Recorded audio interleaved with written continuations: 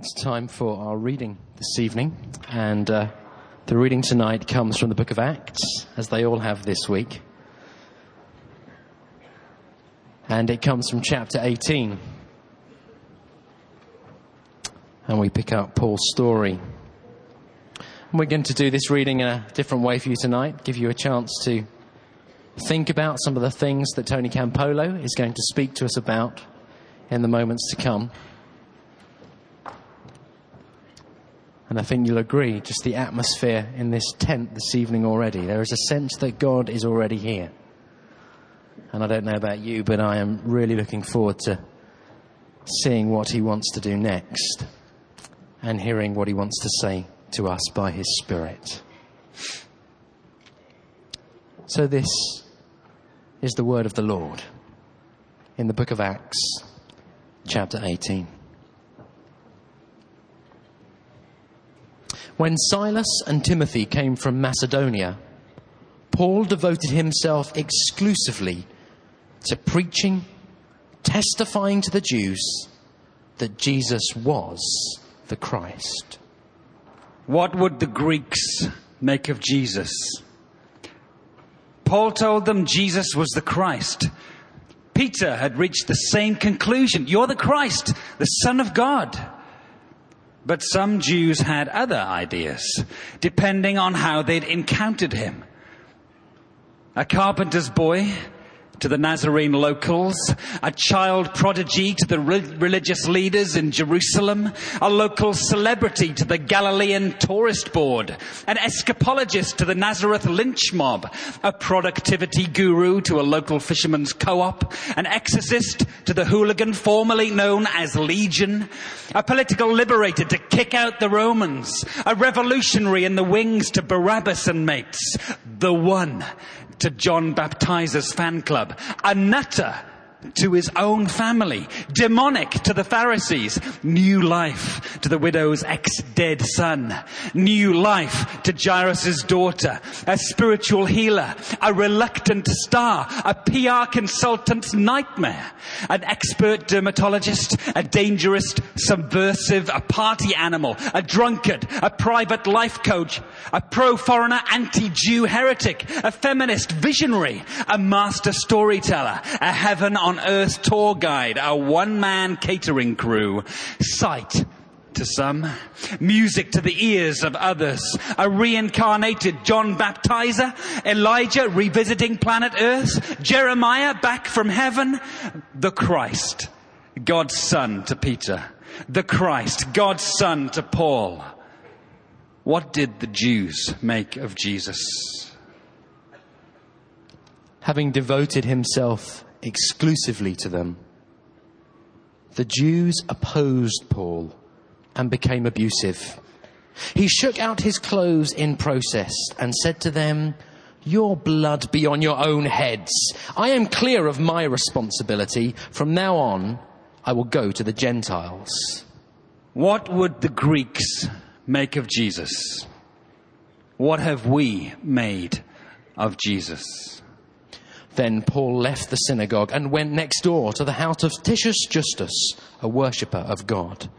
Crispus, the synagogue leader, and the entire household believed in the Lord. And many of the Corinthians who heard him believed and were baptized. What would the Greeks make of Jesus? What have we made of Jesus? One night, the Lord spoke to Paul in a vision. "Do not be afraid.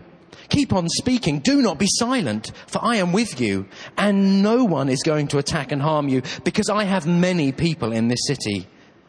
So Paul stayed there for 1.5 years, teaching them the word of God. What would the Greeks make of Jesus? What have we made of Jesus? While Gallio was proconsul of Achaia, the Jews made a united attack on Paul and brought him into court. "This man," they charged, "this man is persuading the people to worship God in ways contrary to the law." Just as Paul was about to speak, Gallio said to the Jews, If you Jews were making a complaint about some misdemeanor or serious crime, it would be reasonable for me to listen to you. But since it involves questions about words and names and your own law, settle the matter yourselves. I will not be a judge of such things." So he had them ejected. Then they all turned to Sosthenes, the synagogue ruler, and beat him in front of the court. But Gallio showed no concern whatsoever. What would the Greeks make of Jesus? What have we made of Jesus? It's a huge...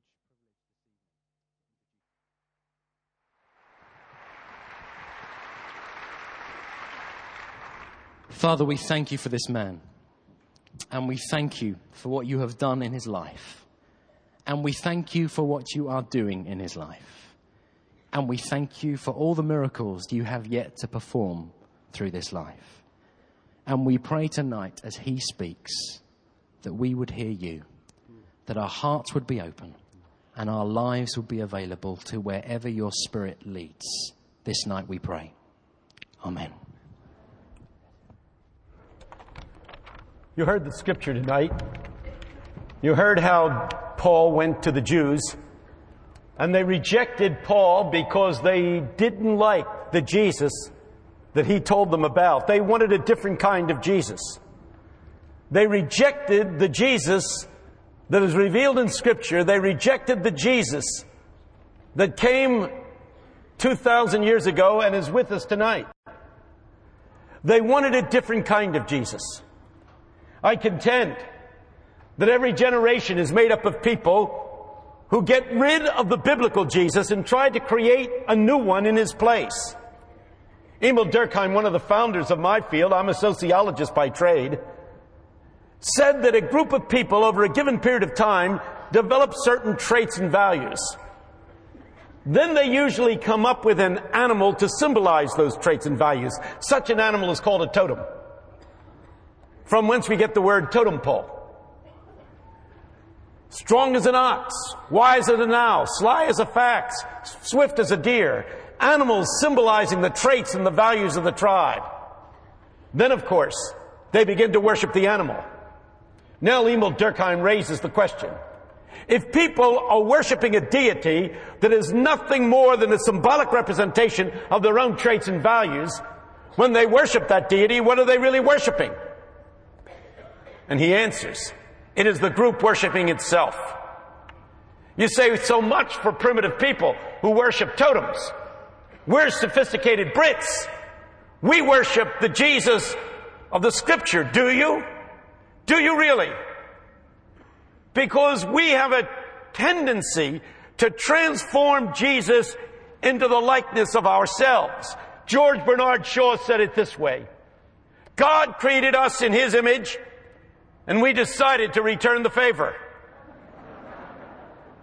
Let me ask you whether the Jesus that you worship is the Jesus that was incarnated 2,000 years ago, the God that we found in Jesus of Nazareth.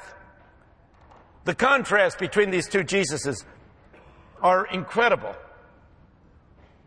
The Jesus of our culture is a prosperity theory. He's a God that promises wealth and health and well-being. And the Jesus of Scripture says it's not that way. If anyone would be my disciple, that person must deny himself, forsake all, give what he has to the poor, take up the cross and follow me. I'm so glad I went to theological seminary. I'm so glad I went to theological seminary because until I did, I thought Jesus meant what he said. Well, you know, I read the 10th chapter of Mark and it said this. A young man comes to Jesus, says, what must I do that I have eternal life? Jesus says, you know the commandments. Do not kill, do not steal, do not bear false witness, honor thy father and mother. The young man says, I observed these things from when I was a boy. Jesus, looking at him, loved him, said, one thing thou lackest. Sell everything you have, give it to the poor, take up the cross and follow me. You see, before I went to seminary, I thought that what Jesus wanted him to do was to sell everything he had and give it to the poor. I mean, you could see how you could come to that conclusion if you didn't have a seminary education. By the time they finished with me in seminary, they said that's what Jesus said. But what he really meant to say, don't you find that cute?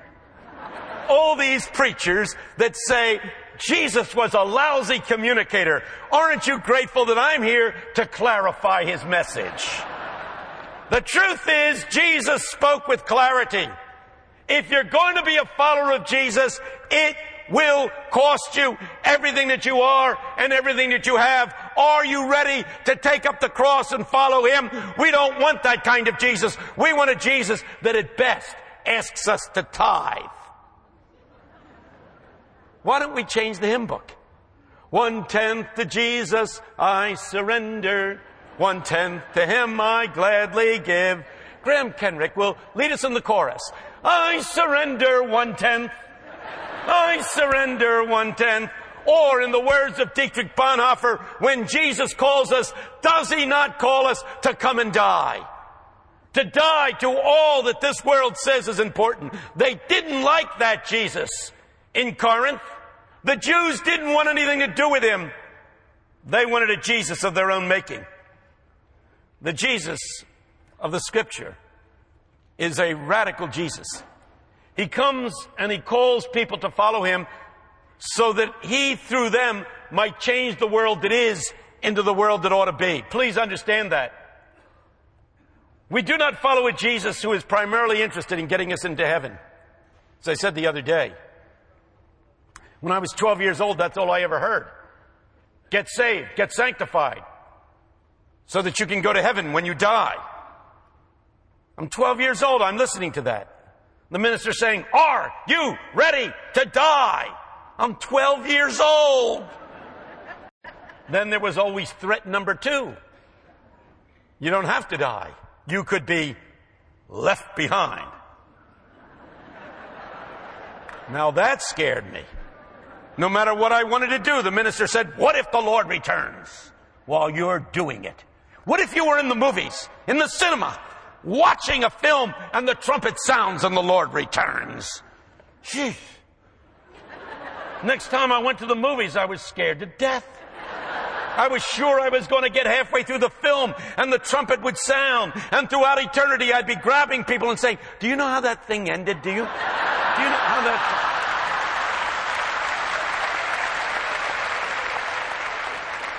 Jesus did not come in order to get us into the next world, even though there is a next world, and those who trust in him will have eternal life in a next world. He came to create a people through whom his will could be done on earth as it is in heaven. That's what you pray when you pray the Lord's Prayer. Come into me, Lord Jesus. Fill me, Lord Jesus. Change me, Lord Jesus. And through me and through my brothers and sisters, help us to change the world that is into the world that ought to be. Thy kingdom come, thy will be done on earth as it is in heaven. One of the great themes of the evangelical community for the last 50 years has been you can't change the world. The world is too evil, it cannot be changed. Hogwash. Of course it can be changed. It's about time we recognize that Henry Ford was right when he said, if you think you can or you think you can't, either way, you're right. Because what you believe you can do will determine what you do. And the Bible puts it this way. Unless the young have visions and the old have dreams, the people perish. God has dreams and visions, and he calls upon you to be imbued with those dreams and his visions. I went to the theater. I'm sitting there. The woman next to me is screaming at her husband halfway through the show. I'm upset. She's saying, stop it! Stop it! The musical was The Man of La Mancha. The man on the stage was singing the theme song, and her husband was crying. And she's saying, you're exposing yourself! You're exposing yourself! Needless to say, I leaned forward. And here was a guy with tears running down his cheeks. And I knew why he was crying. Because Don Quixote was singing to dream the impossible dream, to fight the unbeatable foe, to strive with the last ounce of courage, to go where the brave dare not go. And the world will be richer for this, that one man, bruised and covered with scars, still strove with his last ounce of courage to reach the unreachable star.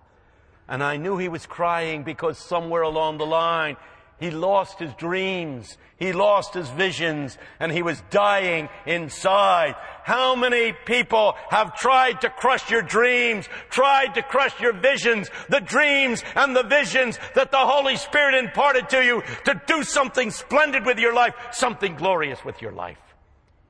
A friend of mine came down for breakfast. He was the president of the Menning Corporation, a Fortune 500 company.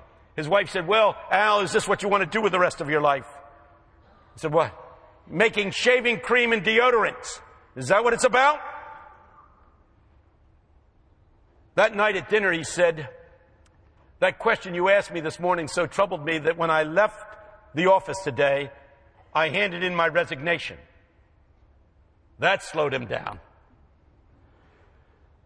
He started an organization called Opportunity International. I was so impressed with what he did that at the university where I teach, we started a graduate program that does nothing else except to prepare people to work for organizations like Opportunity International. And many of my graduates have gone on to work with Opportunity International. You say, what does it do? It starts small businesses and cottage industries for people in third world countries. You know, if we're going to eliminate poverty, and please, the vision of God for this world is to eliminate poverty. You cannot do it simply by giving money away. I mean, that's wonderful if you do it. You got to do more than that. We need a generation of dreamers who are willing to go as missionaries to the third world and start small business and entrepreneurial programs that people can own and run themselves. I remember the first one we started. It was in a place called Guachapita, slum in Santo Domingo. We started this little business where we made sandals out of worn-out, discarded automobile tires. We gave boys and girls in Guachapita 50 cents every time they brought us a worn-out, discarded automobile tire. It wasn't long before we had every worn-out, discarded automobile tire in Santo Domingo. Then we started getting a lot of new automobile tires. Do you believe God works in strange and mysterious ways? We created jobs for 20 people through that little business. And we began to replicate that, and that's what Opportunity does worldwide, now in 43 countries. The last time we had a fundraiser, we had it in Sydney, Australia, and Mr. Wolfenson from the World Bank flew in from Geneva to be our speaker, because according to the calculations of the World Bank, this little Christian missionary organization, this little faith-based evangelical group, starting businesses for the poor and the oppressed in the third world, had created, are you ready for this, 3.5 million jobs for poor people. Now, if you figure there are 5 people to a family in the third world, when you create 3.5 million jobs, you've got to take 3.5 million and multiply it by 5 to get some idea of how many people are delivered from poverty, not for a day, not for a week, not for a year, but for the rest of their lives. I say the day of Jubilee is at hand. The poor are getting some good news. And according to the World Bank, if we continue, this little Christian missionary organization continues on its present course, by the year 2015, which isn't that far away, we will have eliminated world poverty by 10%. Just this one little faith group. We can make a difference. We can change things. A friend of mine called me many years ago, 26 years ago to be exact, and said, I've got a plan. We're going to build houses for poor people. We're going to raise some money, buy some building materials, buy some land. We're going to build the houses, and then we're going to sell the houses to poor people with no down payment, long-term mortgages, with no interest on the mortgages, because the Bible says you shouldn't charge interest to the poor. They'll be able to buy houses for less than they would be able to rent a flat. I said, it's a great idea. How are you going to pay the workers? He said, we're going to get church people to volunteer, and they're going to build the houses. He said, that's right. I said, right. 25 years later, Habitat for Humanity this organization, this Christian missionary organization, has completed around the world 215,000 houses for poor families. People, we can make a difference. We can change things. We've listened too long to those prophets of doom that saying the world's getting worse and worse and worse. I remember when I was a kid sitting in the evening service and the minister's talking about how the divorce rate has gone up and poverty and drug addiction, and this lady sitting behind me going, hallelujah, hallelujah, hallelujah, hallelujah. I said to my mother, what's she so happy about? She realizes that the world's getting worse and worse. I said, that's the point. Why is she happy? Well, she thinks that it gets so bad that what? Jesus has to come back. I said, that's the good news? The good news is that God is already at work in and through the church. And here's what it says in Philippians, the 1st chapter, the 9th verse. And the good work that he begins in us and through us, he will complete on the day of his coming. One of these days, people, Jesus is coming back. And the world that we have been trying to create will come into actualization. It's described in the book of Isaiah, the 65th chapter, starting at the 17th verse. No more shall children die in infancy. I was in Africa.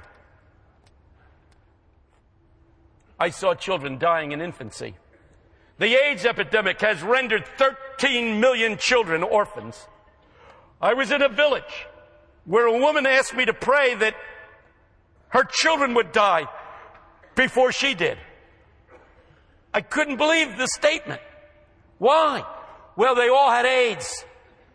They didn't do anything wrong. The husband had brought it home and given it to her, and she had had children, and they were dying. And she wanted her children to die before she did because she knew what would happen if she died first. Because I have seen the children on the streets of Harare. I have seen them sleeping on the streets, orphaned because of AIDS, swelled stomachs, hair turned rust color from malnutrition. I have seen the truck go through 6:30 in the morning. And I watched the people come and shake the sleeping children on the sidewalk. And if they're dead, throw them on the truck. And the truck drives to the edge of town. And they put them in a pile and they burn them.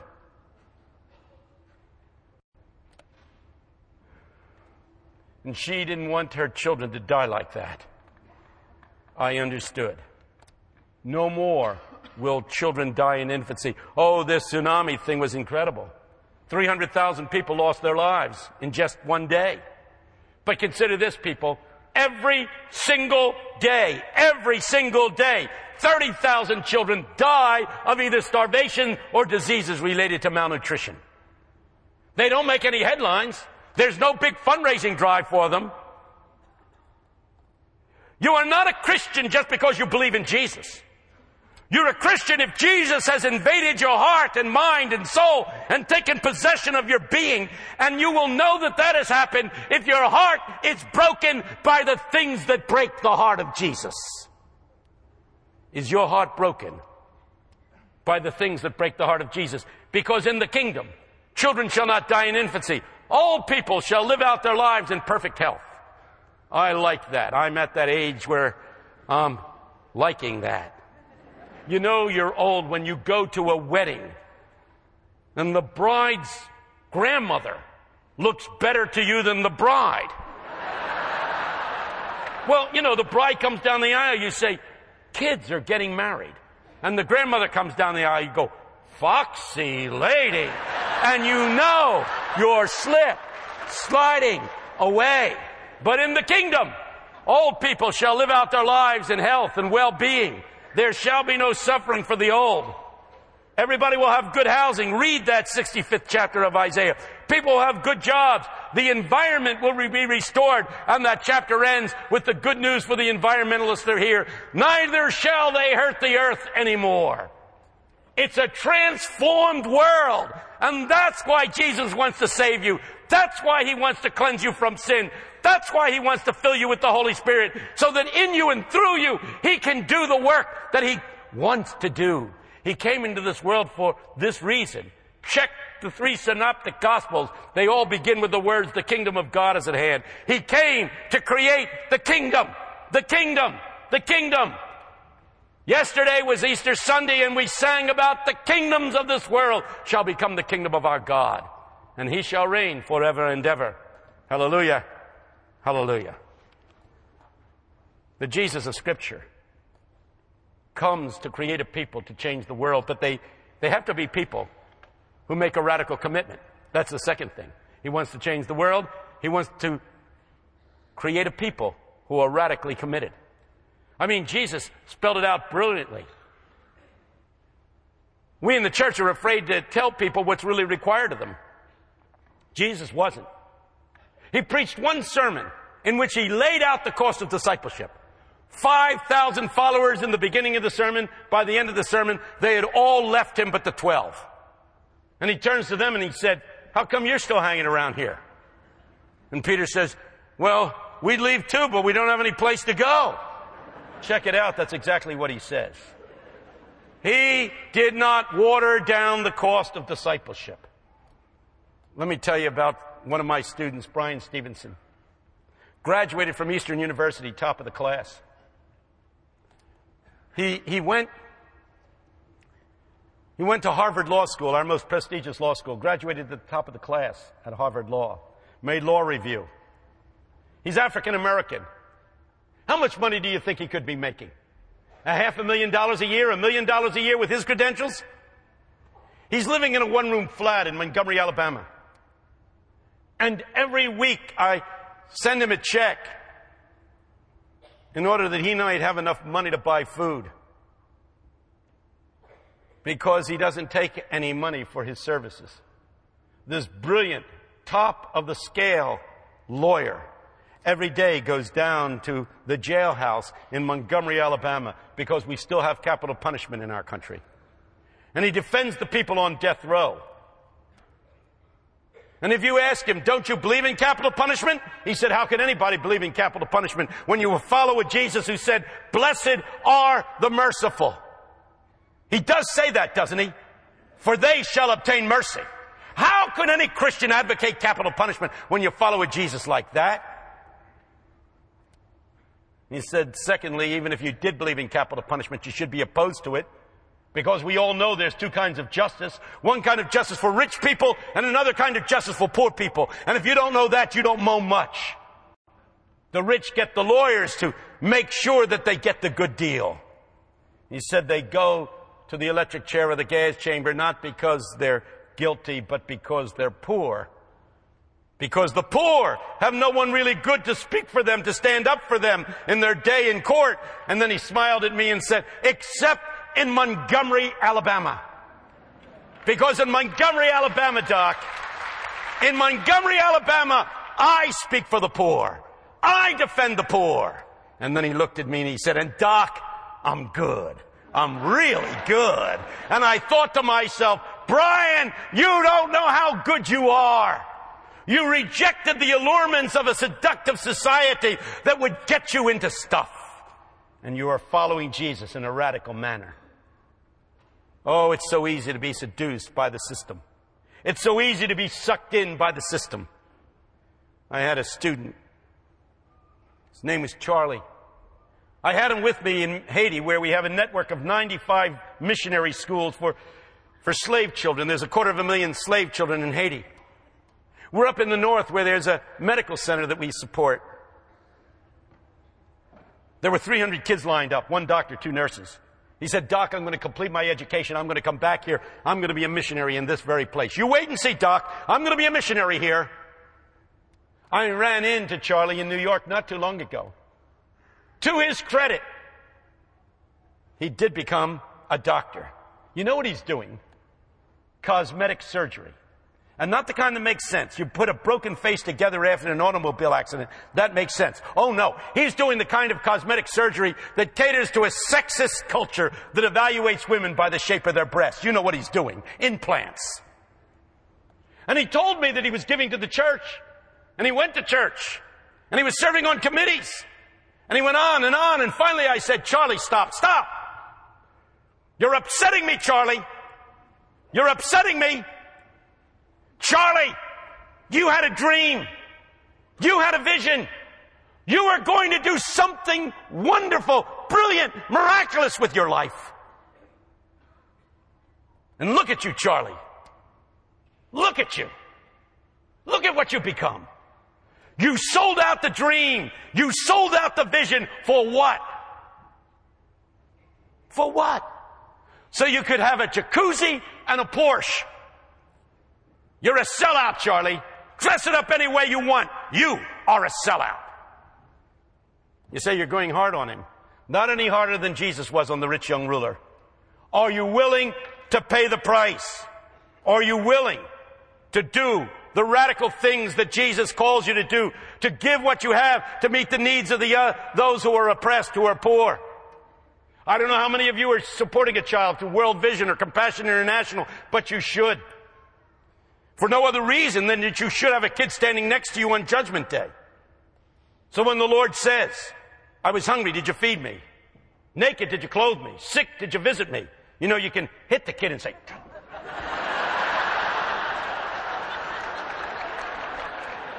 because if there is such a child on that day, the Lord will say, enter ye into the kingdom, for inasmuch as ye have done it unto the least of these, you did it unto me. I ask you, how seriously do you take the Jesus who calls you to this kind of sacrificial lifestyle? It says in 1 John 3:17, if you have this world's goods and you know of brothers and sisters who are in need and you keep what you have while they suffer, how can you say, I have the love of God in my heart? How can you say that? How can you say that? You say, you're really making me feel guilty. Guilt is a healthy reaction to sin. And it's about time that those of us who have bought into the affluent middle-class lifestyle begin to feel a little guilt in light of the fact that if we lived more simply, we could use our resources to help the poor and the oppressed of the world. Amen?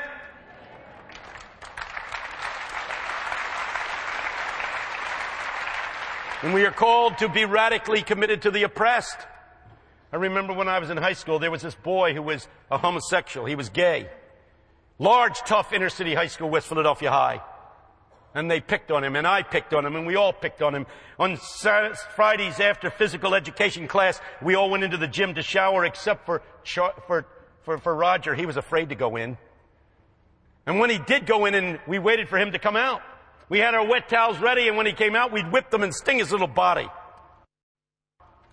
I wasn't there the day they grabbed Roger, dragged him into that shower room, shoved him into the corner. And while he cried and begged for help, I wasn't there when it happened. He went home, and that night he went to bed about 10 o'clock. And they said it was about 2 o'clock in the morning when he got up and went to the basement of his house. And he hung himself. And I knew I wasn't a Christian. Oh, I believed the right stuff. I was theologically orthodox. But if I had had Christ in my life, I would have been Roger's friend. Because Jesus was the friend of people who the church rejected. I would have been his friend. And when they came to pick on him, I would have put my arm around him if I was a Christian and said, lay off of my friend, you church people. He's my buddy. But I was afraid to make him my friend. Because in a tough inner city school, if you become friends with a gay kid like Roger, it's not long before they're talking about you. And I didn't want them to talk about me. Oh, I wish I could go back and be Roger's friend, so that on that day when I stand before the Lord, He will say, blessed are ye when they reviled you and persecuted you and said all kinds of evil things against you falsely because you love the wrong people. If the church isn't about loving the wrong people, I don't know what it's about. It's not the church that Jesus came to create. We don't like the Jesus who is the real one. We want one who comes with our racism and our homophobic attitudes and our anti-feminine attitudes. We want that Jesus in its place. But the biblical Jesus will have none of it. He will not put up with the God that we have created in our own image. Paul says this in the first chapter of Romans, does he not? When he says they take the image of the incorruptible God, they transform him into an image like an incorruptible man, full-footed beast, birds of the air. And here's what Paul says in Romans, the first chapter, and they end up worshiping the creature instead of the Creator. We've gotten rid of the Creator Jesus and created a Jesus in his place that embodies our prejudices and our attitudes and our values, and the real Jesus almost gets lost in the process. I call upon you to be sacrificial. Let me throw out a suggestion to you. If you're between the ages of 18 and 30, and you can do this, I would love for you to come and give me your name and address after this is over, so I can write to you and try to lure you into giving a year of your life into missionary service in some of the worst slums in American cities. Oasis has a program like that. There are other ministries here that have programs like that. Mine is a very simple one. We call it Mission Year. If you're really meaning business, you say, but I'm on the fast track to being a lawyer. Live among the poor for a year. You'll be a different kind of lawyer. I'm going to be a teacher. You'll be a different kind of teacher. I'm going to be a doctor. You'll be a different kind of doctor. Living among the beaten down peoples of the world and ministering to them for a year will change your heart and mind and soul so radically that your whole orientation will be transformed. Let Christ speak to you through the poor and the oppressed. You say, I don't get it. Poor and oppressed? Oh, yes. He's always waiting to be encountered there. I'm walking down Chestnut Street in Philadelphia, and this bum is walking towards me. A filthy, dirty, schizophrenic bum. He's got this huge beard hanging out in all kinds of directions. Rotted food stuck in the beard. He's holding in his hands a cup of McDonald's coffee. He spots me. He says, hey, mister, you want some of my coffee? I looked at this filthy man and his dirty beard and the smudged cup. I didn't want any of his coffee. But I knew the right thing to do was to affirm his generosity, so I took the cup, I took a sip, I gave it back to him. I said, hey, fella, you're getting generous, aren't you? Giving away your coffee to people you don't even understand and know. You don't know me. You're giving away your coffee to strangers. What's gotten into you? He said, well, the coffee today was especially delicious. And I figure if God gives you something good, you ought to share it with people. I thought, oh no. This guy's going to cost me $10. I said, you want something from me in return, don't you? He said, yeah, I want something from you. I want a hug. I was hoping for the $10. He put his arms around me. I put my arms around him, and then I realized something. He wasn't going to let me go. He's holding on from behind. People are passing on the street. They're staring at me. I'm embarrassed. But little by little, the embarrassment turned to awe. The embarrassment turned to reverence. And I could hear that voice echoing down the corridors of time that said, I was hungry. Did you feed me? Naked? Did you clothe me? Sick? Did you care for me? I was the bum you met on Chestnut Street. Did you hug me? For inasmuch as you do it to the least of these, you do it to me. Yes, I'm telling you, come and be with us and work with us in ministry for a year. Be among these beaten down, poor, downtrodden folks, and you will be transformed because Jesus will mystically present himself to you through them. He will come to you through them. That's what St. Francis of Assisi was telling us when he said the poor and the oppressed are sacramental. Now, when I said sacramental, all the Catholics here got happy because you're into sacraments. Catholics believe in Holy Communion. The bread becomes the flesh of Jesus, and the wine becomes the blood of Jesus, literally. At the other end of the line are people like me. We're Baptists. We believe that in Holy Communion, the bread stays bread. And the wine is turned into grape juice. That's Baptist theology. In the middle are the Lutherans and the Anglicans, and they believe that the bread stays bread and the wine stays wine. But in and through the elements comes the real presence of Jesus. Are you ready to meet Jesus in the poor and the oppressed?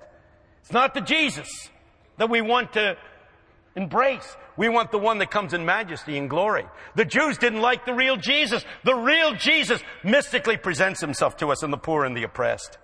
And he bids us love him there. Can you give me a year? Can you give me a year? Let me ask you another one. Can you give me a summer? We'll take you for just a summer. If you can get to the United States, it won't cost you anything if you come for the summer. We'll take care of your room and board, such as it is. Got two of my colleagues down here on the front row. They'll see you when this thing's over, and you tell them, I'll give a year, I'll give 6 months. They're right over here. They'll talk to you. They'll be facing outward, and they'll talk to you. However, there's one thing more that needs to be said, and that is that none of this is going to happen unless the Holy Spirit becomes a living presence in your life. I grew up Protestant, and Protestants really don't know how to pray. I don't know how to pray. I end up reading off a list of non-negotiable demands to the Almighty. Telling God a lot of stuff God already knows. Dear Lord, Sister Mary is sick in the hospital. What do you think God's saying? Whoa. I didn't know that. Which hospital? He knows what you have need of before you even ask. But in the morning when I get up, I lie in bed in absolute stillness, and I don't say anything to God. I just center down on Jesus. I say his name over and over again because it's the only way I know to drive back the animals being the 101 things that come in to consume my consciousness. I have to drive them back and create what the Celtic Christians call the thin place. An atmosphere where there's nothing save the presence of the Lord, and in the stillness and in the quietude of the morning, I wait for the Spirit to invade my being, to flow into my being, to penetrate my personhood.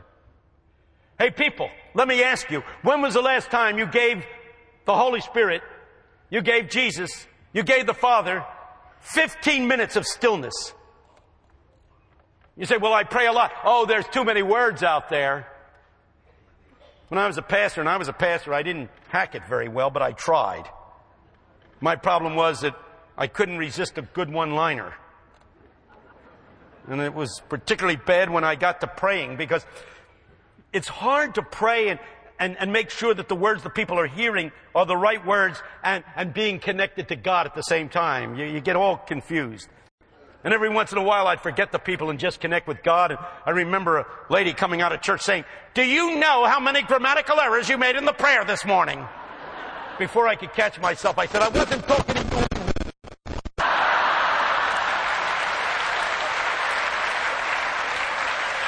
It's not the sort of thing that builds koinonia. But when you pray, says Jesus, go into the closet and shut the door. Get rid of all the distractions. Center down in quietude and in darkness and in stillness and wait. Wait in silence. Wait for the Spirit that is all around you, the Christ who is with you, the God who is present to invade you, to surrender to that presence. There are some who get the Holy Spirit at Pentecostal meeting, and praise God for that. But for those who need to go to the quiet place, I say go to the quiet place. For the Scripture says, be still and know that I am God. They who wait, did you get the word wait? Upon the Lord shall renew their strength. They shall mount up like eagles and fly. They shall run and not be weary. They shall walk and not faint. And then the next verse, for in silence he will come to you. In the stillness of the morning, I surrender. And I feel Jesus reaching out from the cross across time and space. I feel Jesus connecting with me, and like a sponge absorbing out of me all the dark and ugly dimensions of my humanity. The dark side of my personhood is absorbed into his body like he was a magnet, and my sin or iron filings, they fly out of me and into his precious body. You say, wait a minute, there's 2,000 years separating you on the cross, you here and now, and Jesus on the cross back there. But Einstein's theory of relativity tells us this, that time is relative to motion. The faster we travel, the more time is compressed. The faster we travel, the more time is compressed. Until at the speed of light, all of time, from the Alpha to the Omega, beginning and the end, are pressed into what Emil Brunner called an eternal now. Everything is now for God. That's why it could be said 1,000 years is a day, the day is 1,000 years. Jesus could say, I'm the Alpha, the Omega, the beginning and the end. He could say, before Abraham was, I am. He's talking about something thousands of years earlier, and he says it's present tense for me. Before Abraham was, I am. And I want to tell you this, that the same Jesus who died on the cross is the eternally crucified, because at the speed of light, and I believe Jesus is God, and because He's God, He experiences all of time. He can experience all of time as an eternal now, which means as He hung on the cross 2,000 years ago, He was and He is simultaneous with you here tonight. And if you will let Him, if you will surrender, He will reach out from Calvary and He will touch you. I know you believe in the forgiveness of sins because you recite the creed. But you need more than forgiveness. 1 John 1:9 reads, if we will confess our sins, He is faithful, He is just, He will forgive us, and He will what? Cleanse us. Don't you need a cleansing tonight? Don't you need a cleansing? Don't you need for Jesus to reach out and touch you and absorb out of you everything that is dirty and dark and ugly? You can name the filth in your life that needs to be removed. The jealousies, the hatreds, the resentments, the lust, the pornography. I don't know what it is, but you know that you need cleansing. Jesus wants to reach out from Calvary and cleanse you, because the Holy Spirit isn't going to explode inside of you until you're cleansed. If you think there's a shortcut to the Holy Spirit, you're mistaken. You got to get cleansed, and it's the cleansed temple, because it's a Holy Spirit, and Holy Spirits only dwell in cleansed temples. I want you to sign up for a year.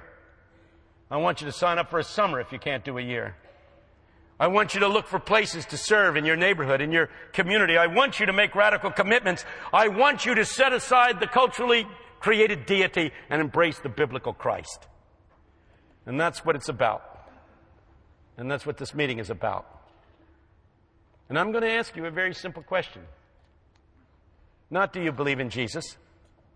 I didn't come here to make believers out of anybody. There's a spring harvest. Believers show up. Believing in Jesus is not the name of the game, people. If it was, Satan would be saved, because the Bible says Satan believes and trembles, doesn't it? I'm not asking you to be a believer. I'm asking, are you ready to become a disciple? Isn't there a difference between a believer and a disciple? A disciple is somebody who says, Master, I'm yours. Cleanse me, fill me, use me. I commit myself to you. No reservations. All that I have, all that I am is yours. I'll make the changes that need to be changed. I want to live out the dream. I want to live out the vision. I want to do what Jesus wants you to do, me to do. That doesn't necessarily mean that you have to go overseas. You can be a missionary right where you live. There's a teacher friend of mine named Jean Thompson. She had a boy in her class that she didn't like. His name was Teddy Stollard, and you wouldn't like him either. He was a singularly unattractive boy. He sat slouched in his seat. He never paid attention. When she spoke to him, he answered in monosyllables. When she marked Teddy's paper, she got a perverse delight out of putting X's next to the wrong answers. And when she put the F at the top of the paper, she always did it with a flair. And she should have known better, because teachers have records. First grade. Teddy is a good boy. He shows promise in work and attitude, but poor home situation. Second grade. Teddy works hard, but he is too serious for a second grader. His mother is terminally ill. Third grade. Teddy is becoming withdrawn and detached. His mother died this year. His father shows no interest. Fourth grade. Teddy is a troubled child. He needs help. She had records. She should have known. Christmas came. They brought their presents. They were all in brightly colored paper, except for Teddy's present. His was wrapped in brown paper and held together with Scotch tape. But to tell the truth, she was surprised he even brought her his present. When she tore open the paper, out fell a rhinestone bracelet with most of the stones missing, and a bottle of cheap perfume that was almost empty. She put the bracelet on, the beat-up bracelet. She took some perfume out of the almost empty bottle, put it on her wrist, held it up and said, "Isn't it lovely? Isn't it lovely?" Taking the cue from the teacher, they all agreed. At the end of the day, when all the other students had left, Teddy came over to the desk and he said softly, Miss Thompson, all day today, you smelled just like my mother. That's her bracelet. It looks very nice on you. I'm glad you like my presents. And when he left, she got down on her knees and cried and asked God to forgive her and surrendered her life to Christ. And the next day, they didn't come into a classroom. They came into an outpost of the kingdom of God, for it was a place where God's will would be done on earth as it is in heaven. And she nurtured kids who were having trouble. She was totally committed to Christ and what she was doing. By the end of that school year, Teddy had caught up with a lot of children. He was even ahead of some. She didn't hear from Teddy for a long time, and then there was a note. Dear Miss Thompson, I wanted you to be the first to know. I'm graduating from high school. Love, Teddy Stollard. 4 years later, another note. Dear Miss Thompson, I wanted you to be the first to know. I'm second in my class. The university has not been easy, but I really liked it. Love, Teddy Stollard. 4 years later, another note. Dear Miss Thompson, as of today, I am Theodore J. Stollard, M.D. How about that? I wanted you to be the first to know. I'm going to be married. The 27th of July, to be exact. I want you to come, and I want you to sit where my mother would have sat. You're the only family I have now. Dad died last year. Love, Teddy Stollard. And she went and she sat where the mother would have sat. She deserved to be there. Are you willing to say, Jesus, I don't know where you want to place me. In a classroom, in a garage, doing mechanic work, an office, I don't know, but wherever you want me to go, I will go. Whatever you want me to do, I will do. Whatever you want me to be, I will be. Cleanse me tonight. I reach out to you, you reach out to me, invade me, absorb out of me the dirt and the darkness of my life, and cleanse me, and then fill me, and then use me. I don't want to follow a cultural Jesus. I want to follow the living Jesus Christ of history. I want to follow you, Lord. I want to follow you. Bow your heads and pray with me.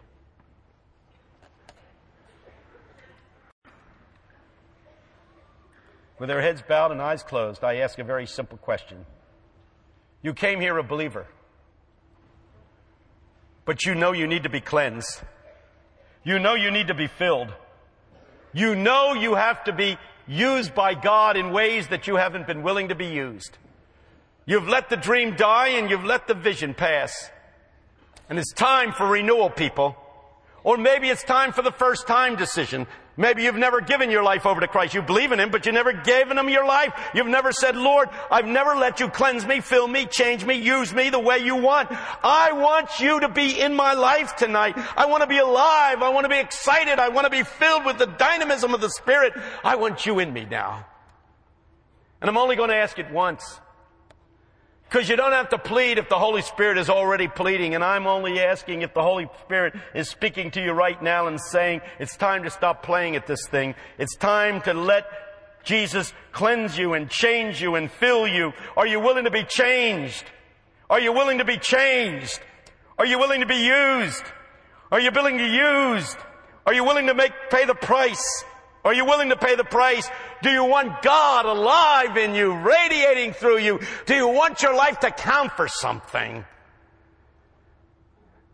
If you'll make a commitment tonight and say, I'll cross the line tonight, I will become a disciple tonight, I'll take the first steps. It's a long journey, but I'm going to take the first step tonight, and the first step is going to be with raising my hand.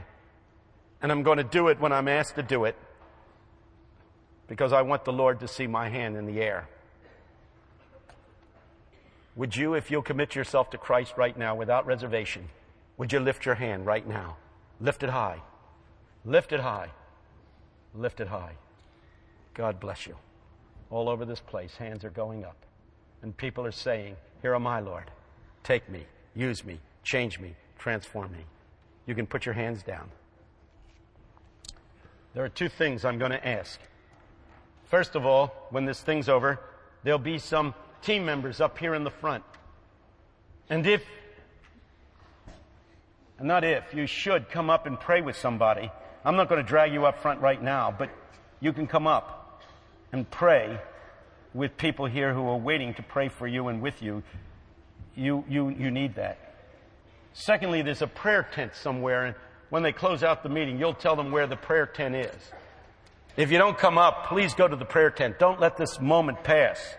Don't just walk out of here as though nothing happened. If you raise your hand, something happened. Because I want to tell you people, it is an ugly thing to lie to Jesus.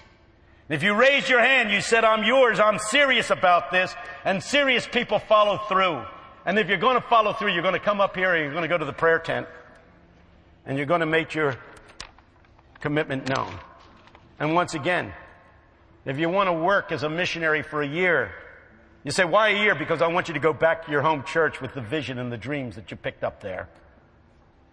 And if you can give us a summer, give us a summer. My friend Biju will be up here and his friend Jessica will be with him. God bless you and keep you and cause his face to shine upon you and be gracious unto you and give unto you his peace.